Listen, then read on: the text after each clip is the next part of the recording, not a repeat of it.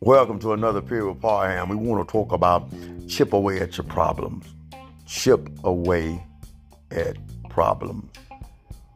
I like when I read the Bible and when it speaks to me, such as in Mark 8 and 6, we find Jesus taking the 7 loaves and he gives thanks, broke the loaves and kept on giving them to his disciples.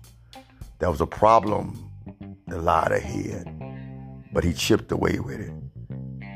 And so we have to be thankful for the loaves that we have, the resources that God has given us to chip away at our problems.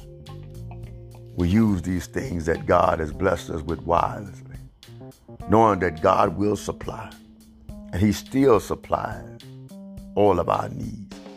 So our response should be one of action, doing what needs to be done to overcome and accomplish the goal that God has set aside for our lives. So thank God for his gracious hand, and use the resources, the loaves that God has given you to chip away at your problems. God bless you.